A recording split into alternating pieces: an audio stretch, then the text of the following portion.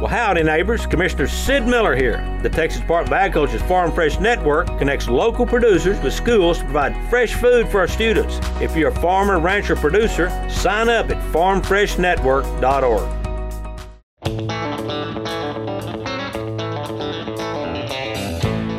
I'm Justin Sterner with Justin Sterner Farms in Plainview, Texas. You're listening to the latest news in Texas agriculture on Texas Ag Today.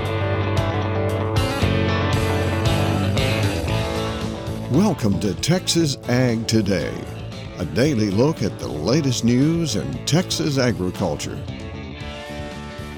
Texas Ag Today is produced by the Texas Farm Bureau Radio Network, with the largest farm news team in the Lone Star State. Now here's the host of Texas Ag Today, Carrie Martin. Hello, Texas. We are locked, loaded, and ready to roll with another episode of Texas Ag Today. All you've got to do is jump on in with me and buckle up. We're going to take a ride around the Lone Star State as we cover the most important industry in this greatest state in the nation, Texas agriculture. In the news today, Washington lawmakers are looking for more money to fund the Farm Bill. Plus, if you're a Texas dairy farmer who's had to dump milk over the last 3 years, there's a new program you may want to check into. We'll have those stories coming up to kick off today's show. My name is Carrie Martin. I'm your host, along with the largest and most experienced farm news team in the Lone Star State. And we're all standing by to bring you the latest news in Texas agriculture. From the piney woods of East Texas to the rocky ranges of the Trans-Pecos, and from the Panhandle down to the Rio Grande Valley. The summer crop season in the Texas High Plains is winding down, and things are not turning out like we'd hoped. I'm James Hunt, and we'll talk about that on Texas Ag Today. Texas South Plains cotton producers are feeling the brunt of the extended drought and excessive heat on their 2023 crops.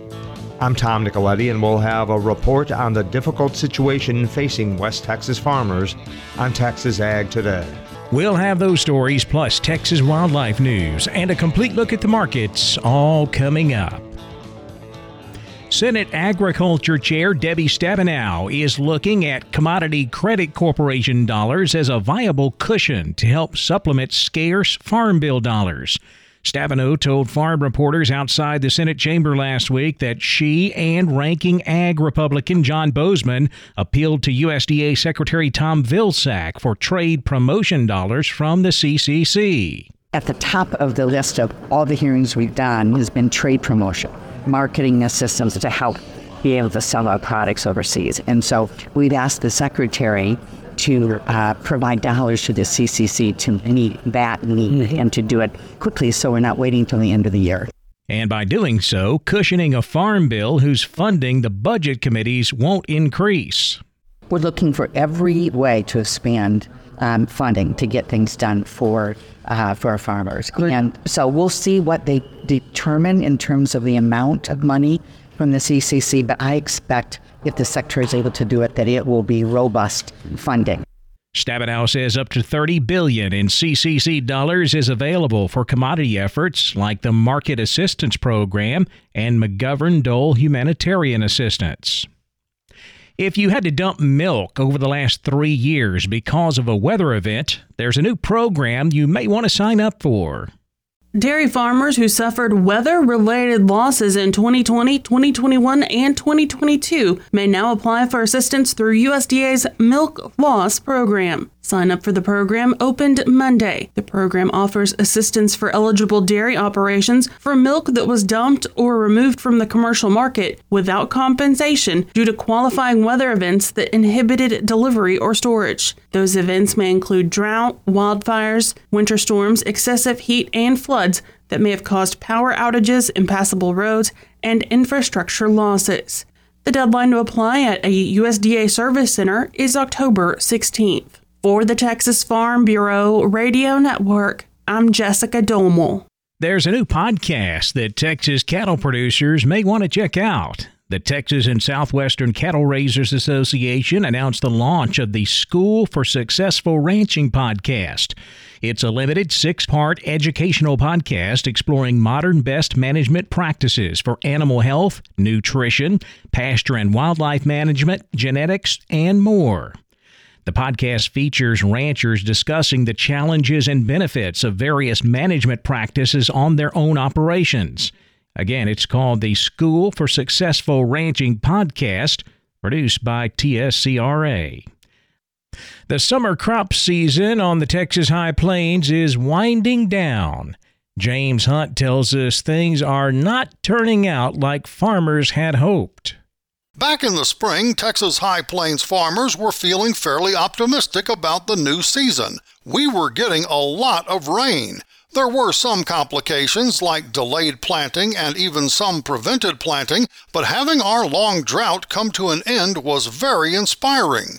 Unfortunately, there's been a very unhappy change of fortune since then, and Texas A&M AgriLife agronomist Jordan Bell says, overall, crops are worse than expected. What happened to cause such disappointment is the hot, dry summer that followed our encouraging spring. The prolonged spell of extremely high temperatures and significantly below normal rainfall hit area crops at the worst possible time. There's never a good stage to stress corn.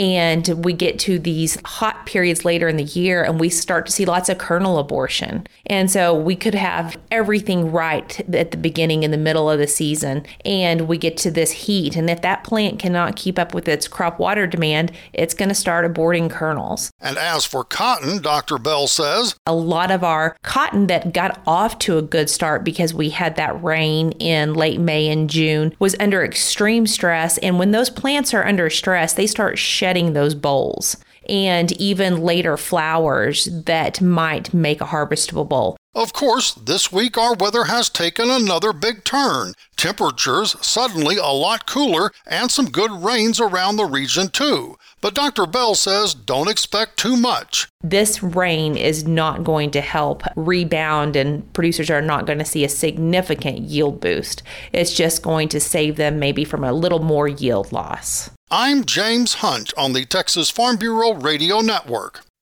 Texas South Plains cotton producers are feeling the brunt of the extended drought and heat on this 2023 cotton crop. Tom Nicoletti looks at the difficult situation in West Texas. Out to West Texas we go, and Eddie Griffiths is standing by for our report this week. And Eddie, cotton farmers certainly are scratching their heads about this year's crop, and irrigating of that crop is ongoing at this time because the rain is certainly not falling. You're exactly right, Tom. It's kind of like the old analogy. Sad singing and slow marching out here as far as this cotton crop is concerned. Turned out to be so promising in the spring. The first of summer, we were getting ample rain. It was getting this crop established and started, and then the rug pretty much got pulled out from under us. Consecutive 100-degree plus days and lack of moisture has really played a toll on this year's cotton crop. And as we sit here, 1st of September crop starting to open up, especially the dryland portion of it. We really don't look for that till the middle or end of September to start thinking about harvest aids and getting those out there. Probably the other concern is really cannot put a harvest aid out there. It's just too dry to get that plant to take in anything. So definitely scratching our heads as far as the cotton crop is concerned, especially the dryland portion, the irrigated portion. We're still irrigating it, trying to get as much bowl fill as we can possibly get. But there's just nothing in that profile to help subsidize that irrigation. I'm not quite sure how much good we're doing with the irrigation, but we're still trying and going to try to make it to the finish line. So defoliation of the crop, especially the dryland crop, could be difficult. Oh, it's extremely difficult. You've got two concerns there. You get some irrigation and you'll probably see a lot of that dryland crop start tossing off what little it has on it as far as fruit on there, which a dryland crop, what I've looked at, you're probably lucky to have 2, 3, 4, maybe 5 bowls on there, but for the most part, it's going to be a couple of bowls, and I don't see producers putting that expense in, especially right now, even though the crop's opening up. And again, you get moisture in here, and that plant tries to start growing again. It's just not a good situation for the dry land right now. So, Eddie, when will the cotton harvest start up? That's going to be a good question. A lot of the dry land, I could see it possibly 3 weeks or so, but it's going to depend on Mother Nature and what we see here. I think we might have some moisture in the forecast. Producers, they start seeing some of it opening up. They'll have some formula they're going to go by. See half of that plant, 3/4 of it open. They've got to make some kind of decision to go ahead and get it out of there. Eddie, thanks for your report. Thank you, Tom. That is Eddie Griffiths. He is reporting today from Lubbock County in West Texas. Dove hunting season in the South Zone opens this week. I'm Jessica Domel, and I have a few dove hunting safety tips coming up on Texas Ag Today. And fall calving beef cows are beginning to calve in this hot summer heat. Veterinarian Dr. Bob Judd has more on that coming up next, right here on Texas Ag Today.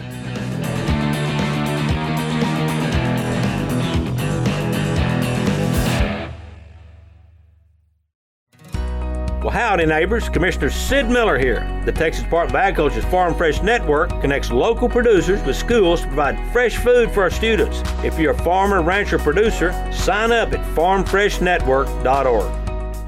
The 2023 Texas Cattle Feeders Association Annual Convention will be here before we know it. TCFA invites you to this year's convention, October 8th through the 10th at the Gaylord Texan in Grapevine, Texas. The 2023 convention boasts outstanding educational, informative, and networking opportunities. Find more information by visiting www.tcfa.org.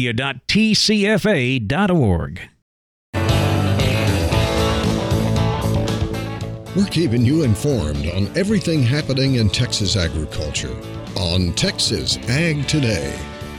Fall calving beef cows are now beginning to calve. Dr. Bob Judd says that can be a problem in this hot weather we've been having. The problem is the effect these temperatures have on newborn calves. Fall calving may be easier in several ways, as the weather is generally better. However, when it is this hot, it can create unhealthy conditions for calves. The thermoneutral zone for a calf is 50 to 77 degrees Fahrenheit, and this increased temperature also affects the cows. Cows calving in this heat become exhausted and overheated sooner in the calving process, and may have difficulty calving compared to cows calving in cooler temperatures. The calving process may require more time, which could lead to decreased survival of the calves. It is important to realize that heat stress is harder on young calves than cold stress. As with heat stress, these calves have a decreased appetite, which decreases their energy.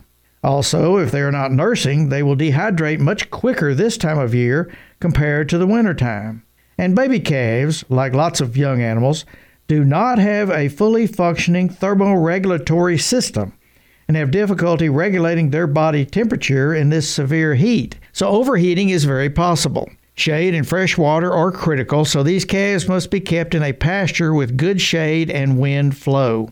Fresh water is also important for these calves because even though they are nursing, fresh, cool water is required to prevent dehydration. If dehydration develops, their GI system shuts down, which leads to loss of appetite and further dehydration. Heat stress can reduce the amount of colostrum the cow produces for the calf, and calves born in this heat usually have reduced weaning weights. I'm Dr. Bob Judd. This is the Texas Farm Bureau Radio Network. Dove season in the South Zone opens this week. Jessica Domel has some dove hunting safety tips in today's Wildlife Report.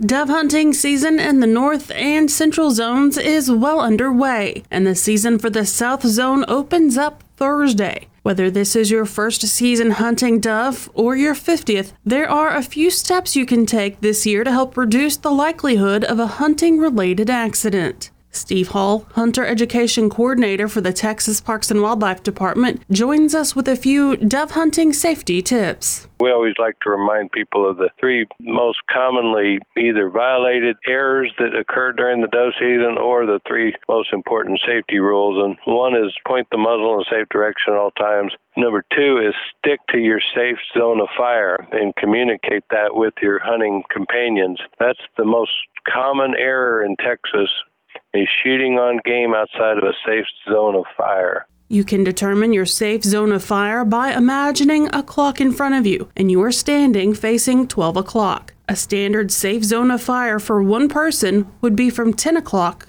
to 2 o'clock. Hunters should be especially mindful of this area and not swing or fire their gun outside of this zone while tracking a flying dove. Those hunting in a group or on a property with others should consider having a safety meeting before they hunt, pointing out nearby livestock, buildings, vehicles, and hazards, and another meeting if the hunt moves on to a new location.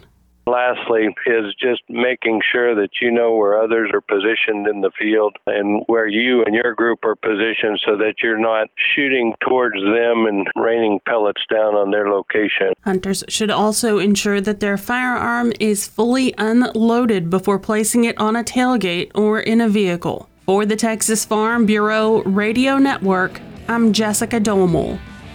USDA released the latest crop production and supply and demand report on Tuesday, and it definitely affected the markets. We'll look at all of the livestock, cotton, grain, energy, and financial markets coming up next. Keep it right here on Texas Ag Today.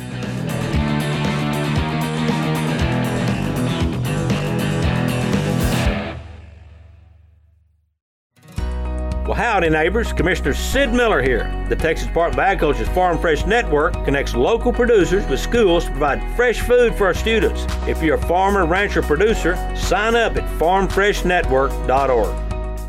The 2023 Texas Cattle Feeders Association Annual Convention will be here before we know it. TCFA invites you to this year's convention, October 8th through the 10th at the Gaylord Texan in Grapevine, Texas. The 2023 convention boasts outstanding educational, informative, and networking opportunities. Find more information by visiting www.tcfa.org.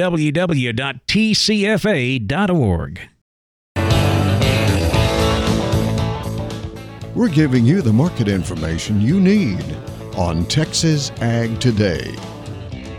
Cattle futures started the day strong on Tuesday. We were as much as $2 higher in many contracts, but that couldn't hang on. As we moved throughout the trading session, prices started to fall. We ended up closing mixed, some contracts higher, some lower. October live cattle down 7, 184.15. The December up 17, 188.45. While February live cattle were down 10 at 192.62. Same thing on the feeder cattle. September feeders down 90, 255.32. October feeder cattle down 20 cents, 261.25. While November feeders were up 15, 262.90. Cash-fed cattle market all quiet on Tuesday. Feedlots here in the Southern Plains asking 185 so far this week. Up in the Northern Plains, feedlots asking 190 on a live basis. Boxed beef prices mixed. Tuesday choice was up 24 cents at $310.35.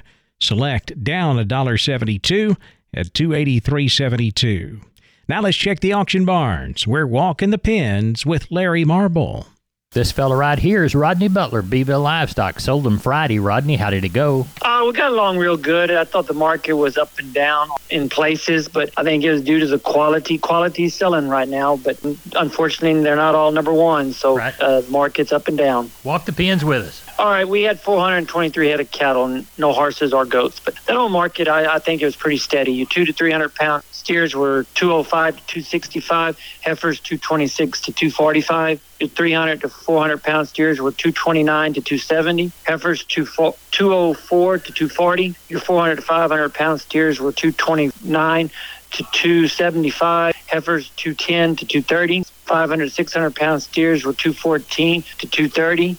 heifers 203 to 220. Your 600 to 700 pound steers were 206 to 225. Heifers were $1.99 to $2.10, and your 700 to 800 pound steers were $1.90 to $2.25, and heifers were $1.77 to $1.98. Packer cows were sure enough strong. That old cow market and bull market is active. Your cows were $63 to $1.11. Stock Packer bulls were $1 to $1.26. Stocker cows brought $78 to $1.55 on some good tight bag. Breads were $8.55 to $1,400, and our pairs sold from $13 to $15.50, sir. Calves come in, there'll probably be 25 to 30 of them Charolais calves, Charolais and black calves. But other than that, I don't know of any cattle this is coming next week. I'm hoping it's going to rain. Good. Tell everybody how to get a hold of you. Yeah, call me here at Selborne at 361-358-1727, or call me on my mobile 645-5002. We appreciate it. Thank you. Thank you, and take care. Neighbor, you take care also. We need you to come on back and listen to more Walking the Pens every Monday through Friday right here on the Texas Farm Bureau Radio Network. I'm Larry Marble. You're listening to us right this second on Texas Ag Today. Back over to the futures market, where lean hogs were sharply higher Tuesday. October hogs jumped $2.72 to close at $85.27.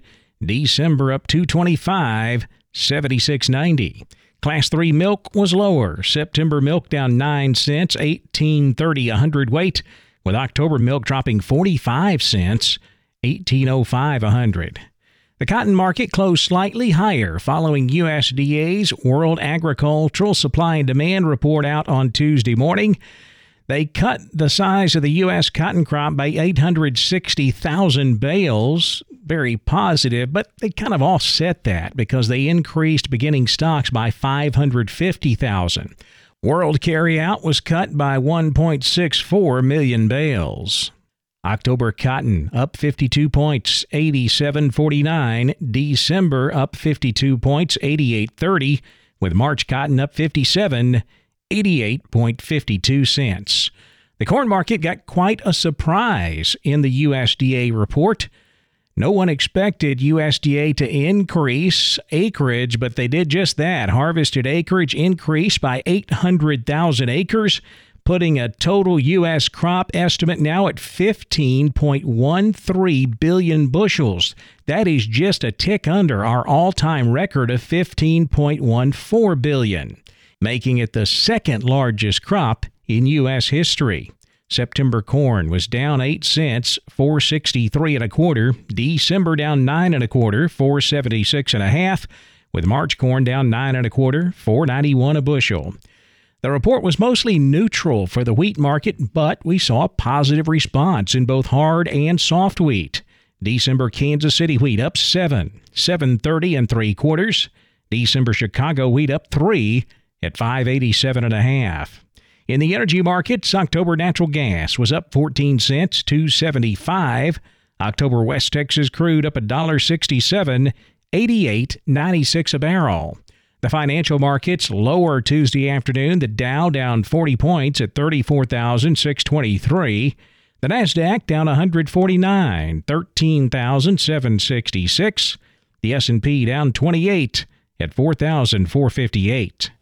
That wraps up our look at the markets, and that wraps up this episode of Texas Ag Today. My name's Kerry Martin. Hope to see you back here next time as we cover the most important industry in this greatest state in the U.S. of A, Texas agriculture. Thanks for listening to Texas Ag Today. Be sure to subscribe to our podcast on Apple Podcasts, Google Podcasts, or Spotify. For more Texas Ag news and information, check out our website at texasfarmbureau.org or tfbradio.com. Texas Ag Today is a production of the Texas Farm Bureau Radio Network.